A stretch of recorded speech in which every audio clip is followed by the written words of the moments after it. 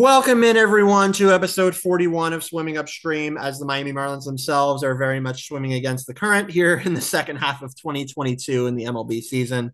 After a mostly inactive trade deadline, Miami finds themselves in an interesting spot, one which we ourselves are having trouble riddling out. So, joining us today to hopefully provide some clarity on that, as well as a variety of other topics from Sports Grid, as well as a contributor to the Miami Herald, is Marlins insider Mr. Craig Mish. Craig, thank you so much, man, for coming on. I really appreciate your time. What's going on? How's your family? How's everything going? Everything is great, Alex. It's great to be with you. It's been a while, probably about a year since Yeah, I've come on your podcast, but yes, sir. yeah, it's definitely it's sort of that crawl to the end of the season. It feels like here, where especially on the big league side, where we got the rest of August, September, and then a little bit of October to just kind of honestly, in my opinion, just sort of get through it. It's kind of my feeling on it at the moment. Yes, sir. Definitely. So Danny DeVivo can't be with us today. He's on the COVID IL, but his input will definitely be felt here in this brief interview as we go through it. But first of all, man, um, fresh off of your appearance on The Captain on ESPN.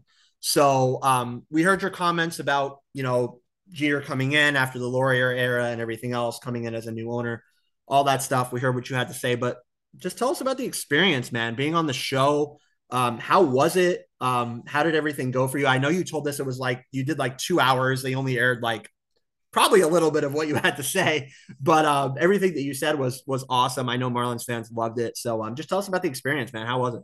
Yeah, what's interesting now is like just before we came on, somebody just watched it, and Yeah. that's like what's happening is people are like staggering here watching it. Like I'm like every day somebody that I haven't heard from is like, oh my gosh, like you were in that, like somebody I haven't talked to in a while. Yeah. And that listen, that's the cool part because I'm reconnecting with people, and and I think that for me that's the biggest part of this for me personally, maybe on the side of like being part of something bigger, is that this lives forever. It lives on ESPN Plus, and look, The Last Dance came out at a time, Alex, when we were all at home and we had nothing to watch and we were Mhm. desperate for sports. And a Yeah. lot of people have attributed the sports card boom to that too.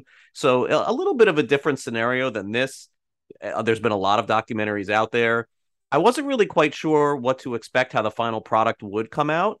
But you mentioned 2 hours. I was interviewed for over 4 hours, actually. Jeez. In in Coral Gables, and I haven't talked about it yet. So because I think I signed something initially that I wasn't supposed to. I think, but yeah. So I was told that I was going to be interviewed for it, and then one day the director Randy Wilkins told me that they were coming down to South Florida, and if I'm going to be interviewed, they will contact me at that time. I mean, he was cool about it, but like you just don't know like if it's going to happen or not. So the producer of The Captain, not Randy, but one of his producers, reached out to me and said, "Hey, I'm with The Captain. We would like to interview you for the ESPN special, and here's the date and here's the time." And I'm like, "I'll be there." Like it didn't matter when it was going to be. So I went down there, and it was a really big production. It felt really big. I was a little nervous, like I didn't really know what to expect, who was going to be there. And Alex, we did 4 hours of talk on Derek Jeter with the Marlins and the Marlins past, present, future. We literally covered it all.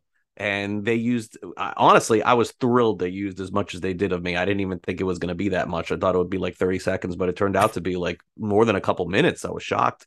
And yes, of course, they asked me like about the trades and the signings and Yelich and Ozuna and stuff. Like we went through everything in that interview. And some things I was surprised they didn't use. And what am I going to say, Alex? They asked me to. I was there for a long time. I remember going there and seeing like the roll call as to who they were interviewing that day, and it was Jorge Posada and me. And I was like, oh my gosh, like this is definitely cool. So in the end, I don't know what the final, the editing and how that all worked out, but there had to be, I think, and listen, I may be crazy, but I didn't get to know Derek on a close friendship level. I would never say that, but I would guess there had to be an element of Derek Jeter putting a stamp of approval on me being in his documentary. So in the end, it tells me that I must be doing something right here all these years, Yeah, with my coverage of the Marlins. But it was a really very cool experience to be part of something like that, Alex, for sure. no, it's cool to see you. I mean, Jamie, as you know, my girlfriend is a Yankees fan. She's a Marlins fan part time, but she's a Yankees fan. We watched the whole thing together, and then you came on the last episode, and she's like, "Hey, it's Craig." I'm like, "Yeah, yeah." So It was fun. We had cool. my family over. My wife really wanted to make like a huge deal of it. I'm like, listen, I'm only in this for like 30 seconds. Yeah, And even going into the final day, I was pretty sure I was in it, but from the people that I spoke to that had seen an advance on it, or at least knew something about it, were like, yeah, like I think you're in it. Like you're in a show. Like no one really knew for sure. And then yeah, I just kept going on and on and yeah, on. I yeah, was like, whoa, like this is yeah. way more than I thought. You know what? I'll tell you the coolest part about the whole thing. Then we can move on to the Marlins because nobody cares about this except No, me. no, we do. But but but but the coolest part of it for those people who haven't seen it is after every episode is over in the credits, they show the faces of the people who were interviewed Yep. in the piece. And the first one they showed was me after it was over. I was like, wow.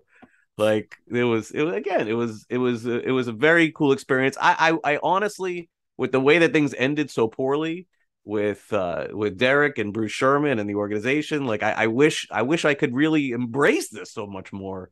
But the dynamic is so difficult right now with the past and the present and the future. So it's just where we're at.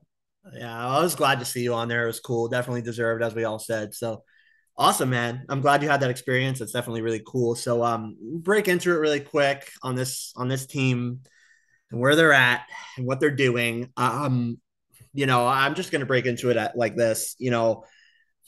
It's been a tumultuous second half. It was a tumultuous first half. The second half has been, for my opinion, just up and down overall.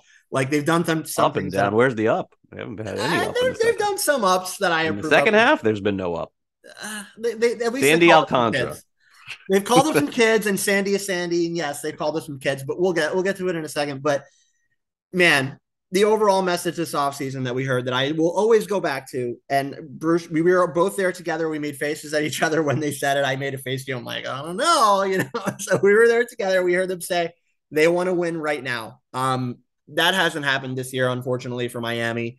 But my first question for you out of the gate, with how this season has gone so far and the inactivity in the trade deadline and everything that they've done, and what they have to do with contracts with Avi and Augie still being owed money and everything else and Soler, like, do you really believe right now today, in your own opinion, this can be just your opinion, not the organization's opinion? I mean, I'll How close are differentiate they? when I need How to. close is it?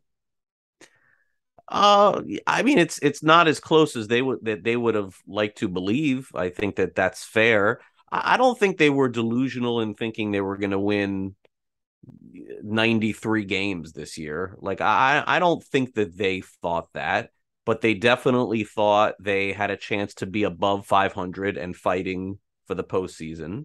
There isn't anybody that I spoke to before the season that told me in the organization that from a cynical point of view, like I didn't get a nudge. Hey, Craig, listen. I mean, there's some, they think we're going to win 80 something. We are not. No one. They universally believed that they were going to. I remember being, and I bring this up in conversations sometimes with different people in the organization, where I remember it was one of the few times I did not have my son with me in spring training. I was actually there, like working, which was, for me these days is different. I gotta have to get my son a credential. Maybe the only way I can do this in the future. Definitely. But I remember being on the field and talking to the different people in the organization and them being so steadfast on we're going to be above the projections. We're going to, they're not, I'm telling you now, you'll see we're going to be above. And I'm like, I don't know. There's a reason why the projections are the projections. And what was funny is I remember those conversations too.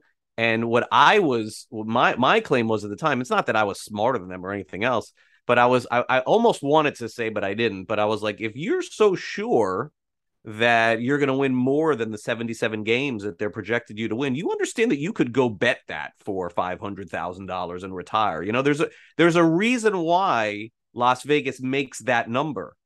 And it's not because they're giving money away. They're building another hotel on you losing. You know, that's why there's a number out there. And so while Fangraphs has numbers and all these projection systems have numbers, in the end, to me, I always go by this. It's like what was the Marlins betting number before the season? And it was like 77, somewhere along those lines, 78. I thought that's probably where I felt like the number was right. In fact, for the first time in a few years, Alex, I didn't predict any number. I was like, this really seems like a fair number. I think they're going to be like 78 and Yeah. 84, 85, right? Yeah. Somewhere along those lines, 76. I don't know, whatever it is. Mm-hmm.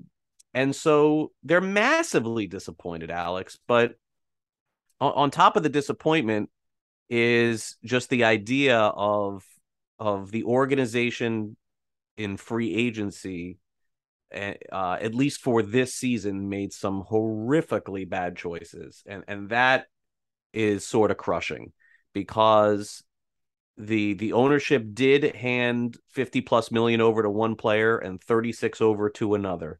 And I know that that's not satisfactory to some people, and now everybody wants them to add. But what are the odds that both of those players are like almost zeros for the season? Like, that's really hard to do, is completely whiff on that. And I understand that one player was hurt, and Garcia now is hurt too, meaning Soler. But let's be honest, like if Soler was 100% healthy, I don't know. I mean, would he have 20 home runs right now? Maybe, yeah. I mean, I could probably say that. But they did not choose wisely with these players. That may change next year, Alex. And so that to me is the overwhelming, crushing part, because now what are we doing, Alex? Everybody's back out there. Oh, they got to spend more money. Oh, they got to spend more money. Not realizing that they did. They spend more money than the Reds and the A's and the Pirates and these middling teams at the bottom. They weren't at the top, but they did spend some, and they completely whiffed. Yeah. So now what do? Do you trust them to go back out there again? Are they going to be able to go back out there and spend that money again? And that's the hardest part for me is the free agency moves since this new regime has taken over.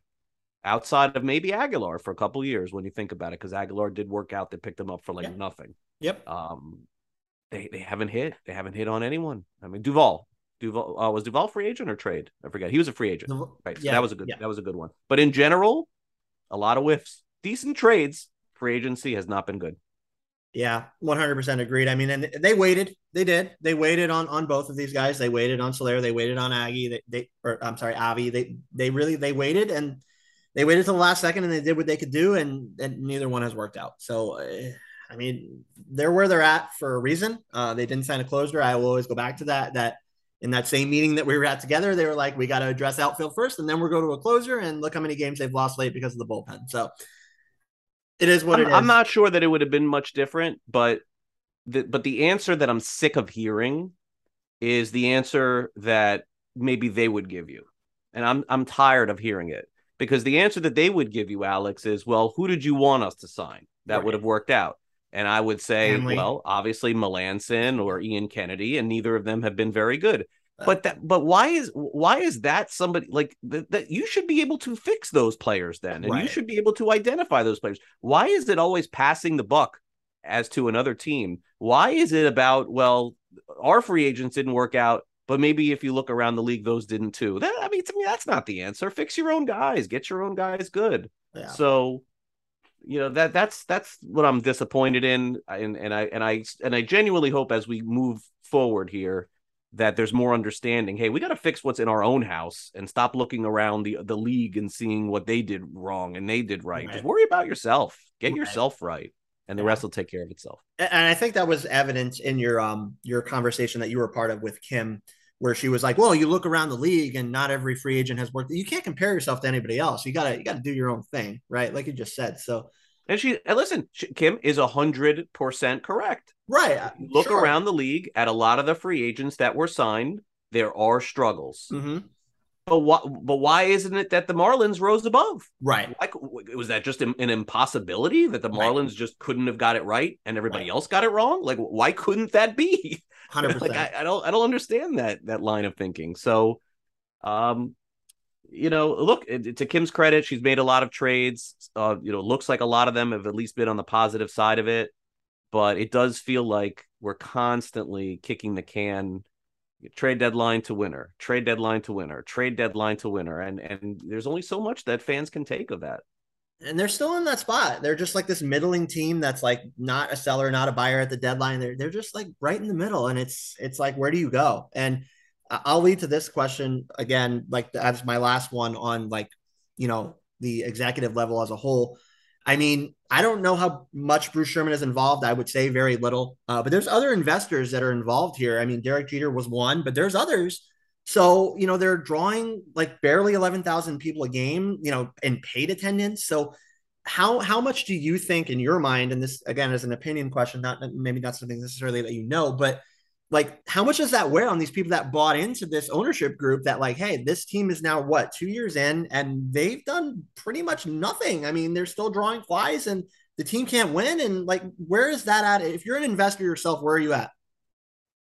Well, Jeter's percentage was very small in Right. terms of what he put in, so 4%. I Yeah. think it's negligible. It was more of him being the CEO of the team. I think that Mm-hmm. was really the key. He was the decision maker of the team. Right. But Alex, it's pretty prestigious to own a Major League Baseball team, Yeah. and the owners are very affluent, and I don't know.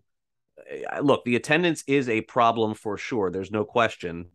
But you have to remember what Bruce Sherman said initially, going back a few years ago. He's a big Marlins fan. He's a big baseball fan. Mm-hmm. So in the end, of course, he wants more people in the stands for sure, and he wants all of those things. But I believe in my heart, I do, that he wants to win. He really is in this to win. So that is above all. As far as like frustration level with other owners, I have not heard any of that. If that could very well be true, but I have not heard that. The only frustration level that obviously was there was obviously with Derek Jeter, because he's no longer the CEO of the team. I mean, that's very clear, and I guess to some degree Gary Denbo, because Kim inevitably made that decision too to terminate his contract early or whatever it was. But I don't know. I think the ball just keeps rolling here, Alex. I don't think that the team is like in dire straits or anything like that. Every like seems like every week somebody tells me, "Hey, I heard they're selling the team," and I have to say no, they are not. Yeah. But they're frustrating with losing for sure. But how far are they willing to go to correct that? I guess that's going to be the question that we're going to find out. Yeah, gotcha. And in line with that, we'll get to some on the team front here. That's really all I really had on like the executive front. But yeah, just going forward here on the team front. I mean, just the way that it's gone with roster construction, and this has been a pain point for me. I voice it to you guys all the time on other spaces, not here. But man, I mean, you said yourself when you were interviewing with Eli and Fish Stripes and those guys that they don't believe in Charles LeBlanc, and they call him up, and he's done pretty well. And then you have guys like Huascar Brazuban that are getting called up, and no knock on him, but then you have Andrew Nardi, and then they have AJ Ladwick that gets called up before Andrew Nardi, and we had that conversation too. So like all these Rule 5 eligible players that you're risking losing for literally nothing. Nardi was one of them. It's and there's many others, Simpson and Lindgren and so many others that I could go into, but like just the conversation with Kim and roster construction, it's been a pain point, honestly. And that's all I can say about it. But I just want to know from you if you have any insight into this. Like, where are they at in terms of calling up younger players? They did do it with Bleday and Burdick, thankfully, here lately.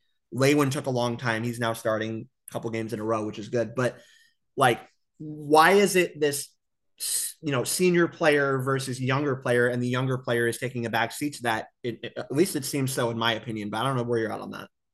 Well, I mean, Kim has her hands full. She's doing everything basically right now. She obviously has capable people that are working with her and for her, but inevitably, does it seem like roster construction is a daily strength of hers? I mean, it's hard for me to say that is the case.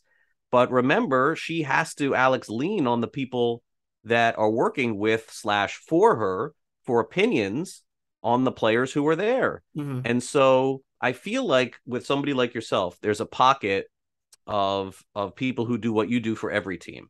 And I think that you go around the league and everyone feels that this guy should be up and that guy should be up and this guy, and it makes for fun conversation, and we talk about it on social media and it creates interest. But if you don't believe in the organization and you don't believe in their scouting eye and you don't believe in their development, then you can just simply pound every move that they make. I mean, that's basically what you could do if you choose to do it. For me, the difference is, I guess, is that they have the experience in the background and I'm guessing. Like you obviously have more of an eye for it. You're watching these guys every day. You have more relationship with these guys at the minor league level, and I understand that. But for me, it's a little bit of like, I just take it at face value. So I guess the difference is I have the ability to ask the questions publicly and privately, and I sort of get the answers on who, the organization likes and doesn't. Mm-hmm. Going back to Charles LeBlanc, like, it's not that they don't like him. They took him in the minor league Rule 5. It's just they like people better than him, and he did come up and he hit. What's gone on recently? Well, I mean, maybe this is the end of that run. We don't know the answer. But for me personally, to question that aspect of it, it's fun for you guys to do. It's not something that I really do, because when you're the expert in a field, maybe people are laughing at this and they're saying experts, haha, but they are the experts in the field, sure, and I am not. Definitely. So I can't say to them last year, Bryson Brigman, he's amazing. Defense, are you kidding me? He plays great defense. He can hit. Why is he not up? Why is he not up? Why is he not up? I have to just say, hey, like, why is he not up? Well, because, we think he's okay. But, the people on Twitter think he's a lot better, than we do. Right. Okay, fine. Right. That's the answer. Yeah. And now we're going down this road with Charles LeBlanc.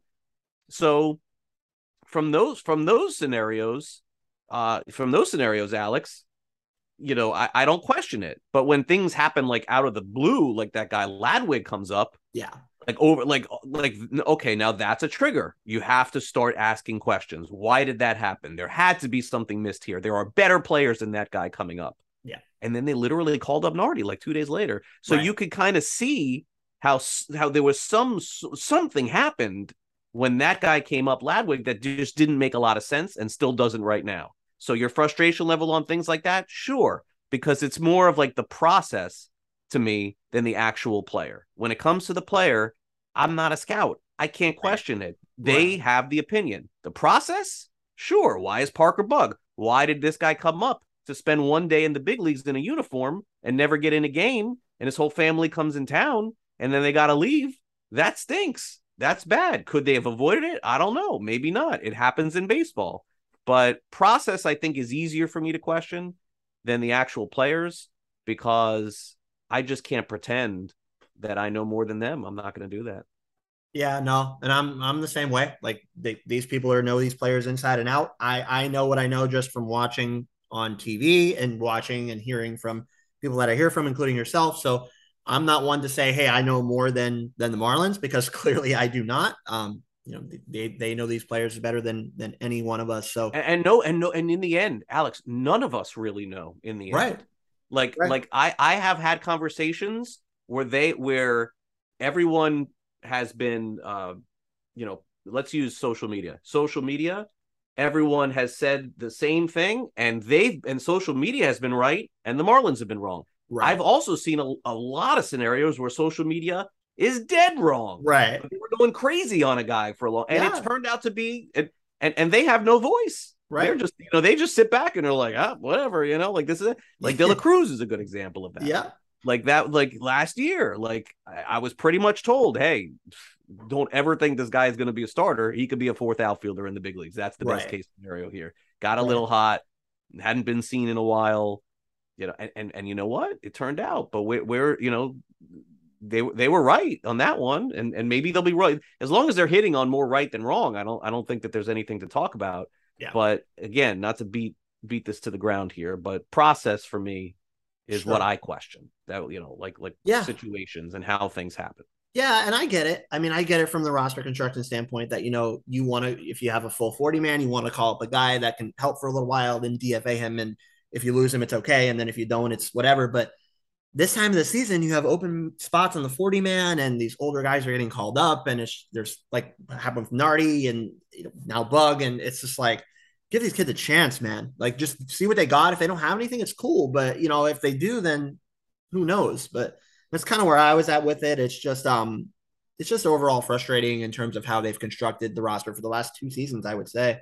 So, Well, last year, without a doubt, yeah, last year off the charts bad. yeah, This yeah. year, I personally don't feel it's like it was last year. Oh, no, no, no. I I don't. still am not like overall 100% an improvement of it, but it's No, an improvement. obviously, but Yeah. I think that you've seen a better. I personally think there's been a better process in place. Whatever they're doing, I don't know this year as opposed to last year. But anyway, we could move on from this. Yeah, I know you got to go. Let's just go to the team front as a whole. That's the executive level. I think we covered it. We know Kim is staying in place. Nothing's going to happen there. The people that question me and Craig all the time, is anything happening with Kim? No, Kim's going to be in charge next year. I think we're all there. Yeah, I don't know the answers to that. My guess is changes will be made in the off season, but what they are, I don't know at this point.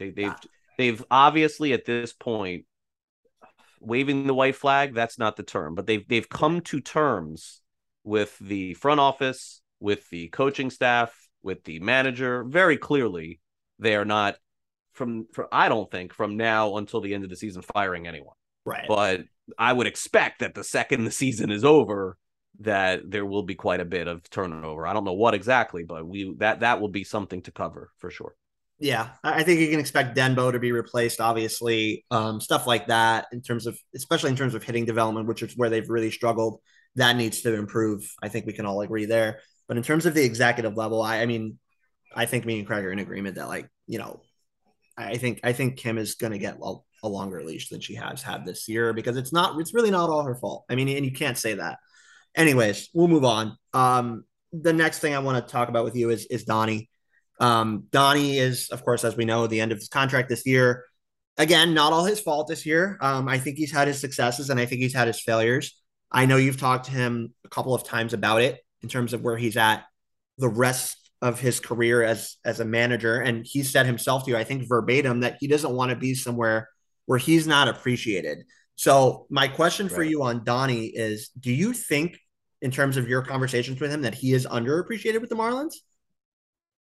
Do I think that the Marlins underappreciate him for what he's done? Well, not the Marlins underappreciating him, but just more so like fan base and just what he has to deal with day in and day out. He's doing his best. I mean, we understand that. I agree with some of his decisions. I disagree with some of them, but he is who he is. He's an old-time manager and he's in a new spot with the DH and everything. So, I mean, just overall, where do you think he is in terms of his mindset in terms of being the manager of the Marlins? Do you think he was the manager of the year in 2020. The organization should have been the organization of the year in 2020 for everything that they went through. Sure. And then had to get and then fielded, these crazy players that we never heard of to get to the postseason, and then they beat the Cubs. Yeah. So that season was great, even though it was short. And it's so interesting that since then, Donnie, the team has gone completely the other way since then. So I would say the same thing that I've said. Is Donnie the best manager in Major League Baseball? No, he's not. But is he a guy that is respected? Is he a guy that's very much liked by everyone in the game? Of course he is. And so with that respect, I think that he's owed a proper send-off at the end of the season. My guess is at the end of the year, he and the organization will part ways. I don't believe you'll ever hear the word fired. I don't think that will come out of anybody's mouth. Mm-hmm. I think that Donnie will choose. I think Donnie will say it's just time, and right. and that will be the end of his time as manager here. That would be my guess. He has not told me that. I want to be very clear. He has not told me that. Sure, but I feel like I know him okay. And in a way that I can read him a little bit. And listen, sometimes I've been right about him and sometimes I've been wrong, but I just think that it's gotten to the point where, if you remember last year, he said we're going to turn the corner and we're not going to lose 100 games, and the team almost lost 100 games. Right. And I don't think he wants to go through this again next year. And if Alex, if the Marlins lose, let's use just 90 as an example this year. Let's say they lose 90. Mm-hmm. What's the upside next year? Really? Right. Is the upside losing 86, 85, 84? Like, you're probably not getting to the postseason even again next year, all things considered. So yeah, I think this is it. All right. I mean, The man has done great work here, as you mentioned, in 2020 mostly. And I mean, I think he's done great stuff above that as well in other seasons and this season included. I think he's done a good job with what he's had, honestly. Just overall, I think I agree. I think it's probably his time. We'll see who replaces him. Not going to go there yet. We'll see in the offseason. Sure, Craig will be all over it. Uh, Probably. but, but Craig, just to go to some player specific before we go, I want to get to a few guys with you, just player specific that have come up this year so far, or have been here so far this year. The first one I want to talk about is Burdick. Burdick, I told you I was going to tell you this today, and I will say it on the show that you were quoted in May of last year in saying that Burdick will hit in the major leagues. Well, he's only been here for a little while, hasn't happened just yet, but it's still very early for him. So has your opinion swayed on Peyton Burdick? Where are you at on Peyton? I love this guy. He's physical as hell. He's awesome. If he can get the barrel on the ball, it's going to fly. I've followed him all through his minor league career. He's very good if he can hit the ball. Can that happen in Major League Baseball against plus stuff? Yeah, it's still too early to say. I'm a huge fan of his. I've known him now for a number of years, and I'm definitely rooting for him to make it. I've seen enough of him in spring training and in the minor leagues to believe that he definitely has a chance. But clearly the early results have not looked great. Now, there's a couple of schools of thought. One, which is very bizarre, that why don't the Marlins in 5 years have anybody that comes up and hits like immediately? It's fascinating to think about how almost every team in the big leagues have a guy that comes up that hits like right away, and the Marlins never do. Yeah. But I think Burdick will have to fight for a job on the 26-man roster in the spring. I don't think the Marlins will go in next year thinking Peyton Burdick is the everyday outfielder in one spot. I think he's going to have to fight for a spot. Could he still be a big league starter with the Marlins or another team? Absolutely.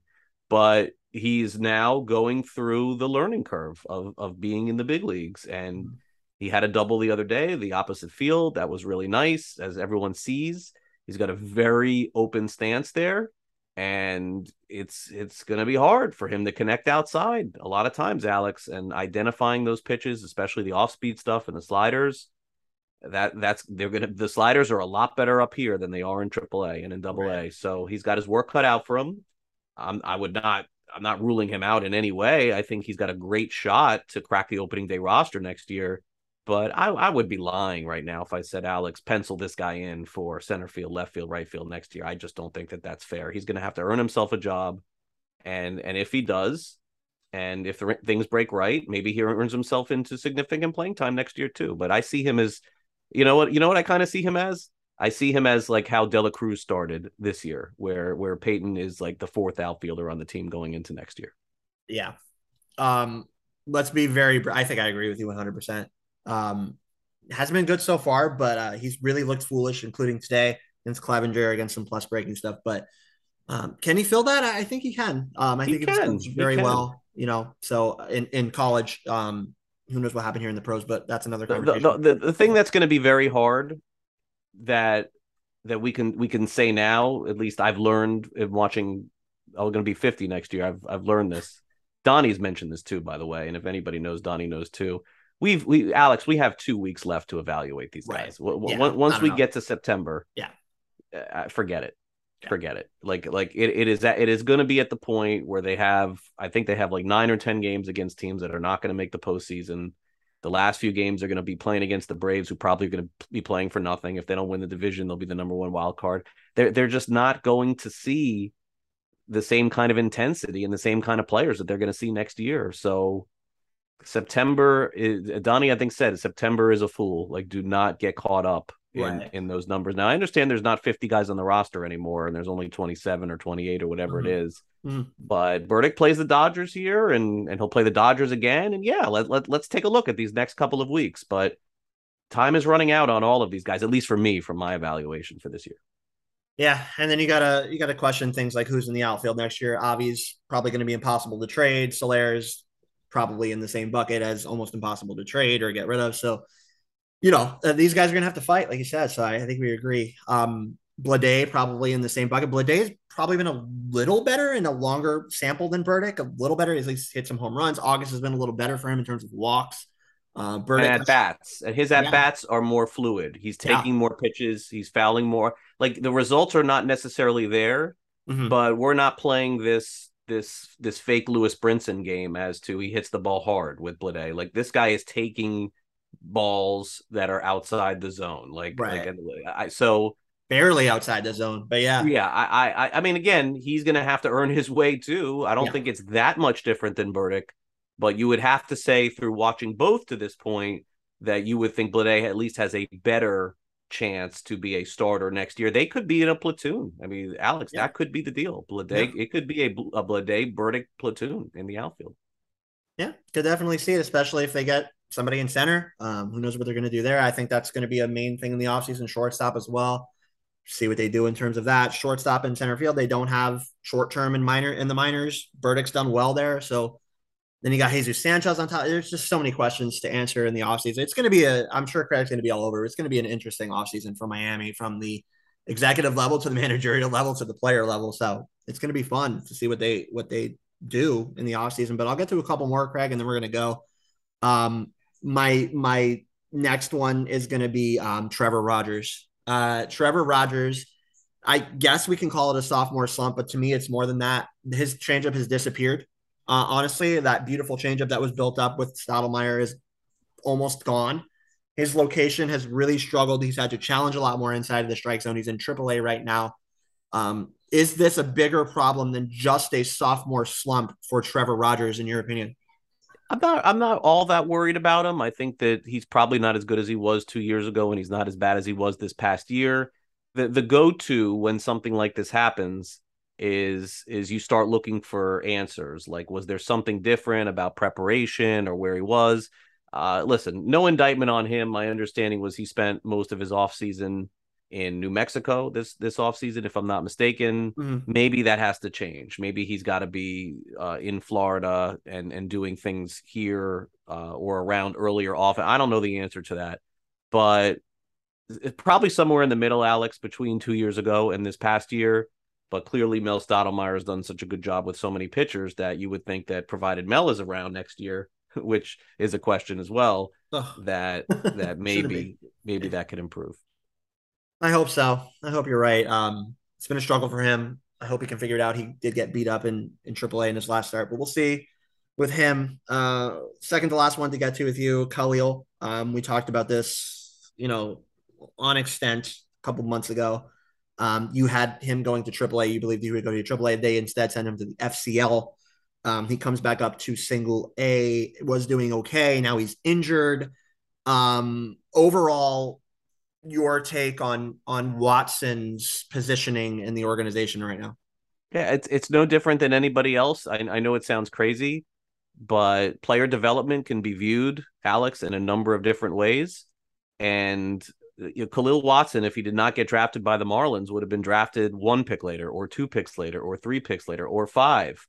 I mean, there's something missing in the player development with the Miami Yeah. Marlins. It's very obvious at this point, whether it's hitting, whether it's off the field stuff. I don't know, but they just got to get this figured out, and that's the end of it. Like, you get this kid to grow up and figure out what's going on with him and mentor him and make him better as a person and then as a player. So hopefully they're able to sort it out. But that's something at the minor league level that the Marlins this year have not succeeded at. Will he grow up next year, become more of a professional, be a better guy? Yeah, I think that there's a good chance of that happening. But it's so amazing to me to think that it's like if JJ Bleday and Khalil Watson, it's like if the Marlins didn't take Bleday, he would have went the next pick. Yeah. And if Yeah. Watson didn't get picked there, he would have went a couple picks later too. It's like Right. there's something happening. There's something happening in the minor leagues that's not working for these guys Yeah. in a number of different ways. It's got to get fixed. Yeah. I mean, something between DJ Svalek picking them and what they do after that, there's something going on. And I mean, hopefully that gets addressed this offseason. I mean, I think they've maybe started to address it. I mean, not only with Denbo, but I think there's more dominoes to fall there as well, as Craig said earlier. Right. Like Barry is a different example. Like they had other options than Barry that they could have gone. Right. So that pick in particular, I think we can look back on and say, hey, maybe they should have taken someone else if Right. Barry doesn't work out, because they didn't have to take him there. Right. But when you're talking about Blade and Watson, yeah, I mean those players were going to end up on other teams immediately after Miami. So did Watson have some questions going in? Of course he did. But does that mean he was going to fall another 20 picks? No chance. He would have went. He would have been drafted. I think he would have went to the Cubs, if I'm not mistaken, if he didn't go to the Marlins. So yeah, there's what you just said, I think is accurate. There's something there. There's something that's happening from the time that they're drafted to the point they get to the major leagues on the hitting side, because the pitching seems to work, but on the hitting side with the position players, there's a disconnect in some way. Either that, or yes, all the players that they have drafted offensively just are not good. I mean, and I don't believe that to be true. And me either. I mean, there's something going on that's got to be addressed internally, and I'm sure we'll hear about it. But man, I mean, you don't talk about a can't miss draft pick, because I don't think there's any such a thing as a can't miss draft pick. But when you talk about guys that fall to you, like Khalil fell in their lap and Blade that fell to them, it's just like you got to take those guys, or somebody else takes them and they become. Every publication had the pick of the draft: Miami Marlins, Khalil Watson. Exactly. It was like, oh my God. I mean, I don't get it. Right. Exactly. So they were all wrong. Yeah. Was everybody wrong? I don't know. Listen, some of DJ's picks are not going to be good. He's gonna swing and miss on a lot. It's going to happen. Yeah. And listen, I guess it is possible that every single pick has not been good, but I tend to want to think that if the player is about to get drafted by another team, and these publications are all saying that they're good, I mean, I don't know. I don't have the answer. Right. Hopefully one day I will. I don't think any of us do. But last one to get to before we get out of here on this show. I want to end it on a positive, because I like to do that. I like to stay positive. I like to put the positive vibes out in the universe. So let's talk about Yuri. Yuri Perez ended on a positive, like I said. I get this question constantly on social. I'm sure you do as well. We know he's good, but he's still on his innings limit. 110 this year. He was on 80 last year. I get this question constantly. Like I said, how soon is Yuri Perez? I think we expect him to be in spring training and throwing the baseball with the Marlins next year. But how soon is Yuri Perez in a Miami Marlins uniform taking the mound at Lone Depot Park? Is that possible in 2023? So when we were talking about this, I've changed my opinion a little bit. Okay. When we were talking about this in April and May and June, and we looked at the Miami Marlins big league team, we saw a team that was about 500, right? Yes, sir. And we were starting to think, even if the Marlins only finish 500, maybe next year is truly the year they make the huge jump. And that made me think, wow, Yuri Perez, if you're going for it, you may not need to get another pitcher. Put this guy in the rotation to start next year. Yes. Start that clock and go make the postseason. Mm-hmm. I think what we've seen is a lot of injuries too, but a little bit of fool's gold from the Marlins this season, as even with all healthy players, they still would have finished somewhere around or under 500. And my sense is we're playing the call him up game like we were with Max Meyer, where he starts off in AAA, makes a handful of starts, dominates, and then we just start yelling and screaming, and he comes up before the summer. I definitely believe he'll be pitching in the big leagues next year. Opening day, I think it's a little bit of a stretch. Agreed. Yeah, definitely. Well, man, that's all I have for this tonight. I mean, we could go in a million other directions, but we're going to leave it here for tonight. If you guys have any few further questions for me, for Craig Mish, who was a great guest today on the show from Sports Grid, contributor to the Miami Herald. Great guest, Craig. I appreciate everything that you do. I appreciate your friendship with me. We're talkative all the time. No doubt. I appreciate everything. And again, thanks so much for coming on. So yeah, thanks again, man. I hope you enjoy the rest of your night.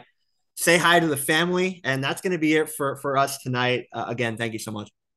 Of course, Alex, thank you. And thanks for keeping me updated on all these minor league guys, because without you, I don't know where I would be with this stuff. I do my best. I mean, Alex is texting me this and that. And I'm learning from Alex. I'm like, all right, I guess I'll look into this. All right, I guess this is an issue. I'm like, all right. Well, I'm not there every day, but I hear what I hear. Neither am I, apparently.